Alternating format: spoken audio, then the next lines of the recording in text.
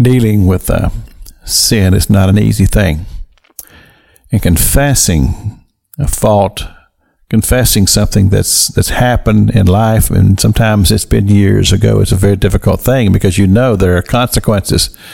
That once this is said, once this is out, there's going to be consequences.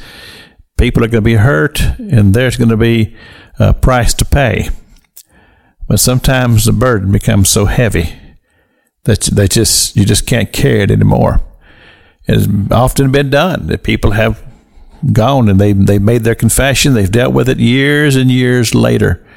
Because as we talk about these brothers of Joseph, here they've come to Egypt and they've been rebuffed by, quote, the governor. And now they're feeling desperate because they're not going to be able to take food home to provide for the family back home. And they look at one another and they say, this is because of what we did to Joseph all those years ago. I mean, that guilt is just right there in the forefront of their soul and their being. They've dealt with it all of these years. They've looked their father in the face and told that lie over and over and over again. And that burden has just become too heavy to bear. Well, God's going to help with this situation in just a little bit as we go through the story. But I want to look on the other side here. Let's talk about Joseph for a moment. You know, this was very, very traumatic what he went through. I mean, it's not every day that your brothers turn against you, throw you in a pit and leave you there to die, and then take you out and sell you into slavery. I mean, that doesn't happen to somebody every day. And here's this young man, as I've described the situation, as his father sent him out to check on his brothers. And as I see it in my mind's eye, he's walking kind of across the plain, and the brothers are up at a little higher elevation. They look across, they see their brother. They say, lo, that dreamer cometh. And though they hated him because of all the things that he talked about, how great he was, and he had that coat on that his father had given him, and they were just so envious, and they said, let's kill him. And so when he arrives in the presence of his brother, he's certainly not expecting this type of greeting. And then he goes from that, and we read the scripture on Tuesday, how this says it. Reuben says, and we saw the anguish of his soul.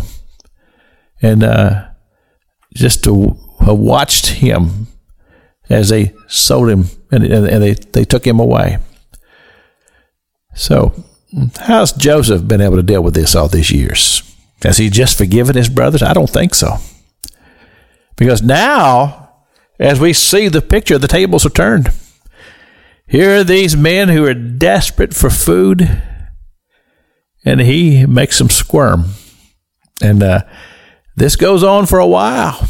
He makes those brothers of his squirm. I think it's a little payback myself. But I think it's also a process that Joseph is going through. He's dealing with, how am I going to forgive these men for what they did to me? And so many times we feel justified in our unforgiveness.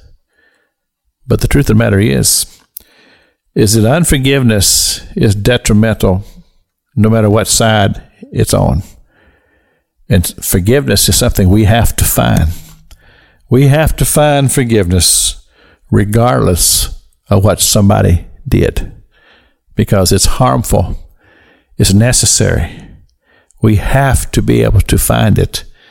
And the only way we'll find it is through the peace that God gives.